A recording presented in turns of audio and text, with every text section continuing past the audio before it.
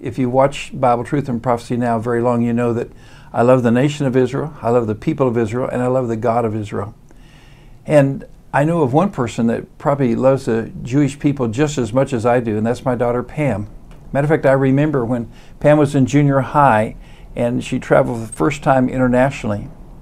It was exciting to see her. She went to Israel, Jordan, and to Egypt. And that was really a life-changing trip for her, because not only did she decide that she enjoyed international travel, but she also decided that she wanted to be a missionary, that she wanted to serve the Lord in that capacity. And then she also saw the great love for Israel that would be in any Christian's heart and mind as they read the Bible. Pam has been to Israel a number of times, and she's not only been a tourist in Israel, but she's got many friends there, and she's really become an expert at some of the Jewish customs and some of the Jewish ways and how to correlate those with the Bible. Recently, she spoke to our Bible classes at Sunrise Christian Academy, and the students were really encouraged and amazed as they saw how the Feast of Dedication, or Hanukkah, fit into the whole scheme of the Bible and how we can use it in our Christian life even now. So I welcome Pam to come and give us the story, the lesson on Hanukkah today. Hello, I'm Pam Lindstedt. I'm Dr. Lindstedt's daughter, and I have had the opportunity to travel with my dad to Israel many times. It is my favorite place in the world, and I've kind of gone a little bit overboard probably in background studies of Israel and studying the history. I am a history teacher. I have taught at Sunrise for many years, and then my husband and I now we have started a school overseas in Myanmar, and we have a love for Israel. We've had the opportunity to take several of our teachers and students to Israel with us as well from Myanmar. Today, I would like to talk with you all about Hanukkah. It happens to be one of my favorite Jewish holidays, and I thought that I'd just share with you how it fits into the Bible. It's not really a story that's in the Bible, and generally I know when you watch Bible Truth and Prophecy, you're going to hear something from the Bible, and today you're going to hear something that's in between the Bible, as I like to describe it. It is the story of Hanukkah, or the Feast of Dedication. We find this story not in our Bibles, as you would normally think. It is mentioned in the scripture, but this is actually found in the books that come in between the Bible. We have 400 silent years when God didn't speak to man. He had warned Israel many times, and then he was silent. And so what we have in these books between the Old Testament and the New Testament are some history books. And in the history books, we have the book of the Maccabees. When we have the New Testament open up again, what we have is from John, the first verse in John, in the beginning was the Word. So after 400 silent years, we have the Word, and that Word was Jesus. But what happened in those 400 silent years? We look in the book of Maccabees, and this is my picture of my superhero, Captain Israel. My kids didn't get to play with superheroes when they were little. I'm not a big superhero fan. I think that takes away from the element of the greatness of who God is when we have these earthly men doing all these superpowers. So we didn't play with superheroes. But this is a superhero I can get behind. This is Judah Maccabee, and his nickname is the Hammer. Man, Thor has nothing on this guy. So we're going to talk about him today, and we find this story in Maccabees, and before we get to that story, we need to go clear back actually a lot farther than those 400 silent years, and we need to look at what happened in the Garden of Eden. The Garden of Eden, we saw that Adam and Eve sinned, but God made a promise to them. And that promise was that he would send a Redeemer. Someday he would send a Redeemer. And to remind them of that promise and to get that relationship with Adam and Eve again, that relationship of God and man again, death had to happen. Death of an innocent lamb. And that blood was shed right in the Garden of Eden. And we see that common thing that happened all throughout the Old Testament. When there was a break in fellowship with God caused by sin, there was a blood of a lamb that had to be spilled. And so God arranged for a tabernacle. In that tabernacle, the point was that God and man could have fellowship. That's what the Ark of the Covenant was about. When the Shekinah glory came down and God would dwell with man again. But before that happened, the blood of the Lamb was shed. And then we get to Jerusalem and we have the temple built again. And the point of the temple was so that man and God could have fellowship with one another. But that could only happen first if there was the blood of the Lamb. So the temple is a representation and a reminder to the Jews that God made a promise that someday the Redeemer would come.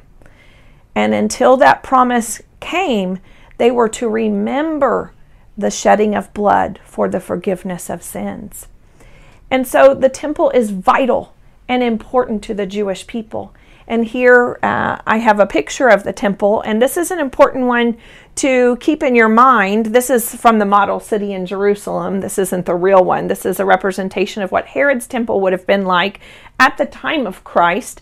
But you see around here this colonnade. This is called Solomon's colonnade, and this is from what it would have looked like at the time of Christ. It's important because we're going to look at some scripture later that talks about this. But this temple was so vital. And I want to show you what it looked like inside the temple. Now, this is a different representation of the temple. This was what Solomon's temple would have looked like. The shape was different. But I put it on here just so you can see the furniture in the temple. So we see here that the first thing is the altar. And anyone can come into this altar and bring their sacrifice. And this is an important element for the Jewish people because they would bring their sacrifice there. And then as the priest would kill the sacrifice, they would put their hands on the head of the sacrifice while the priest killed it, looking eye to eye to that. It was a personal sacrifice for them. They couldn't send somebody to do it for them. They had to do it themselves. And that's very much how I look at the Lord Jesus Christ. Looking him in the eye as he innocently died for me and my sins. And so we see this. Then the priest would come in, wash at the laver, and they would remove the blood from them. But they may have blood on their garments. And because those garments are considered holy now, that has the blood on it from a sacrifice of something altered to God, those garments could not just be thrown away. So they would take those garments and they would rip them into strips that would be used later further in the temple. I'll tell you about this. Once we get in the temple, and this is only the area that the priest can go in, we see the menorah, the altar of incense, the table of showbread, and then we wouldn't see this if we walked in because there was a curtain here for the Ark of the Covenant. Now, the common sinful man can come here and have their sin forgiven, and then this is for the priest. It reminds us of the scripture that we read each day. We've had our sins forgiven, but we look into the water of God's word to see where we might have blood or soot or ashes that need to be cleansed. And so we see the priest can come here. Then we see pictures of what we should be in our fellowship with God, the light of the world. The altar of incense stands for prayers with God, and then the bread, which reminds us of constantly partaking of him. So lots of elements here that are important for the Jewish people, and we have to keep these in mind as we continue our story. So we look further at the menorah inside. This is the main character in the story of Hanukkah. So we see it's not really a candle. Like here we have a menorah that is for Hanukkah, and it has a space for candles. So typically this is what you would see. But the real menorah in the temple would not be candles. They are bowls that hold a very special oil. Yes, it's olive oil, but not the typical olive oil you just go to the grocery store and buy. This is the extra virgin olive oil.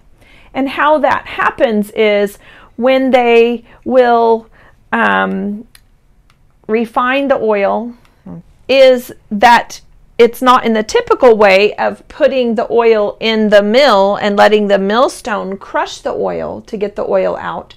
But this would be just simply stacking basket upon basket of olives, and then whatever oil falls out incidentally without the pressure of the millstone on it. That is the most sacred oil. That's the virgin oil. It hasn't had pressure on it.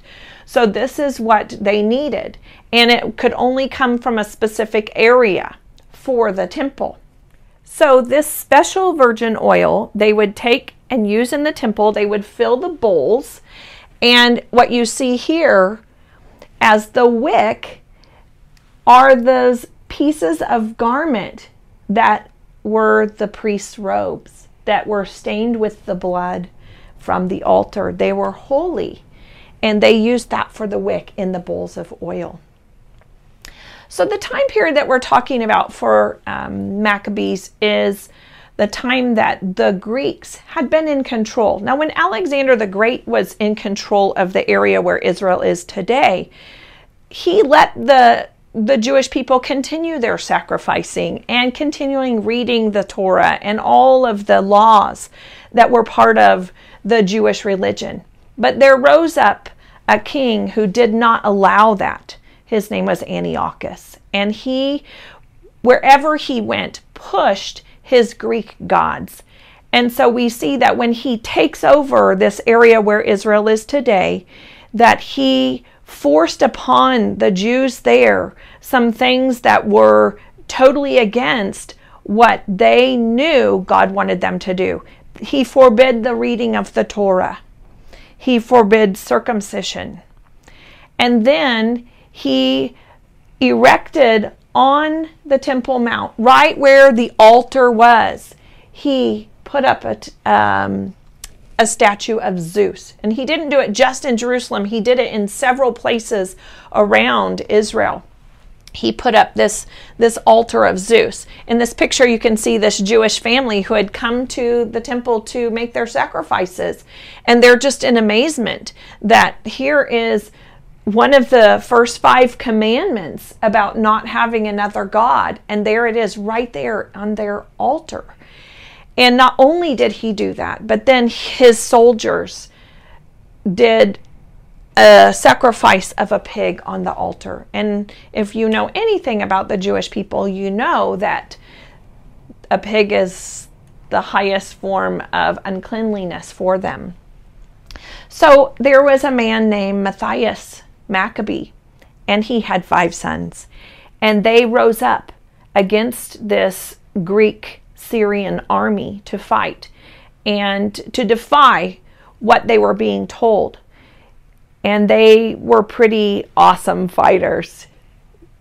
Judah Maccabee, he doesn't quite look like the captain Israel I showed you in the first one, but even though they had a few fighters, it took them a couple years of strenuous fighting, and they defeated the Greek army. Now, you have to see here that they're fighting at Jerusalem, and these were just common men that were fighting. It hadn't been a time of war before that. They had to make their own army, basically, very quickly. And even some accounts show that they were fighting against elephants during this time. But they did. They defeated the army. And so then it was time to rededicate the temple. And that's why this is called the Feast of Dedication, because they had to rededicate.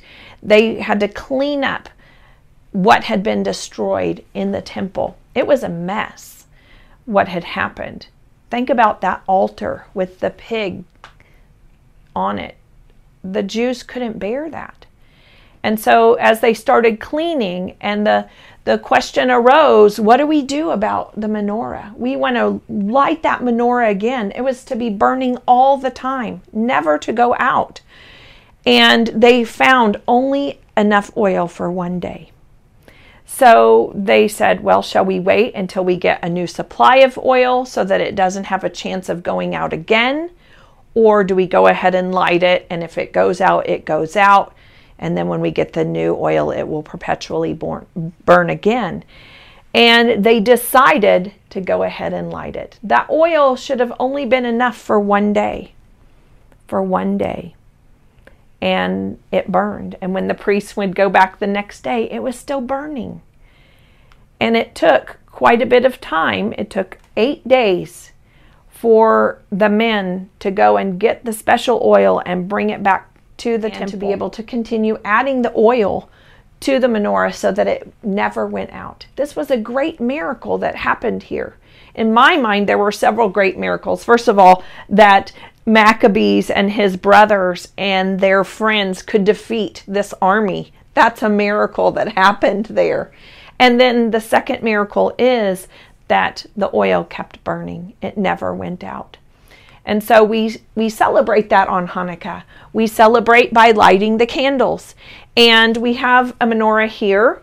So I'll just tell you a little bit about how we light it. We light from the right to the left because the Hebrew Bible is read from right to left. We have 9 places for a candle in this menorah, which you might wonder why that is, but this middle one is called the shemes, or the servant candle. I love that because that to me is a great picture of the Lord Jesus, and he gives me his light that I need to share with others. So we take this shemes candle, the servant, and we would light on the first night of Hanukkah 1 candle. And for no reason would we blow it out. It needs to burn all the way out itself. And then on the next night, we would light 2. And so on until we get to the 8th night. So this is a celebration that has gone on since this time. Celebrating what? The Maccabees band, actually, and the priest did. You know, along with the lighting of the menorah, also celebrating that the Jews were able to read the Torah again freely. And we see that during the time in Eastern Europe, that the dreidel came as part of a Hanukkah celebration. I don't really know if the dreidel was part of the original celebration during the time of the Maccabees, but we do know that during the time of the Maccabees, the people would be studying Torah, and then when the soldiers would come by, they would hide that somehow or disguise it somehow. But then for the Eastern European Jews, we know that the dreidel is the thing that they used to disguise what they were doing many times when they were hiding. So when we play the dreidel, we see that there are letters on each side of the dreidel itself, and those stand for a great miracle happened there. Now, if you are playing in Israel, you say a great miracle happened here, but since we're not there right now, we would say a great miracle happened there. So depending which letter you land on, you do certain things with your gelt. Here's our chocolate gelt that we play the dreidel with. You would put 2 in, or you get everything in the pot, or you don't get anything, or whatever it is. There's instructions that go with it. But gelt is also part of it. They're just chocolate coins that are given at dreidel at Hanukkah, just to remember the whole occasion with the menorah.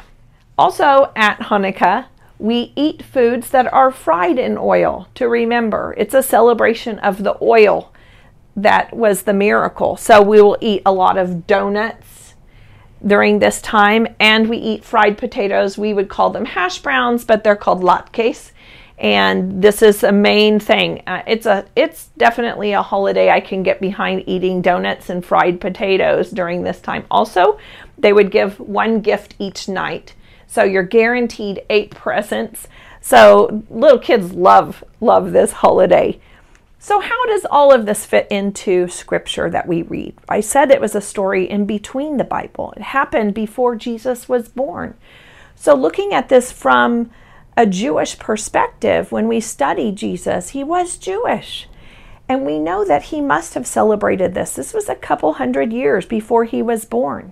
And sure enough, when we look in the Gospel of John, chapter 10, verse 22, we read that the festival of dedication took place in Jerusalem, and it was winter. Jesus was walking in the temple complex in Solomon's colonnade. Oh, we know where that is.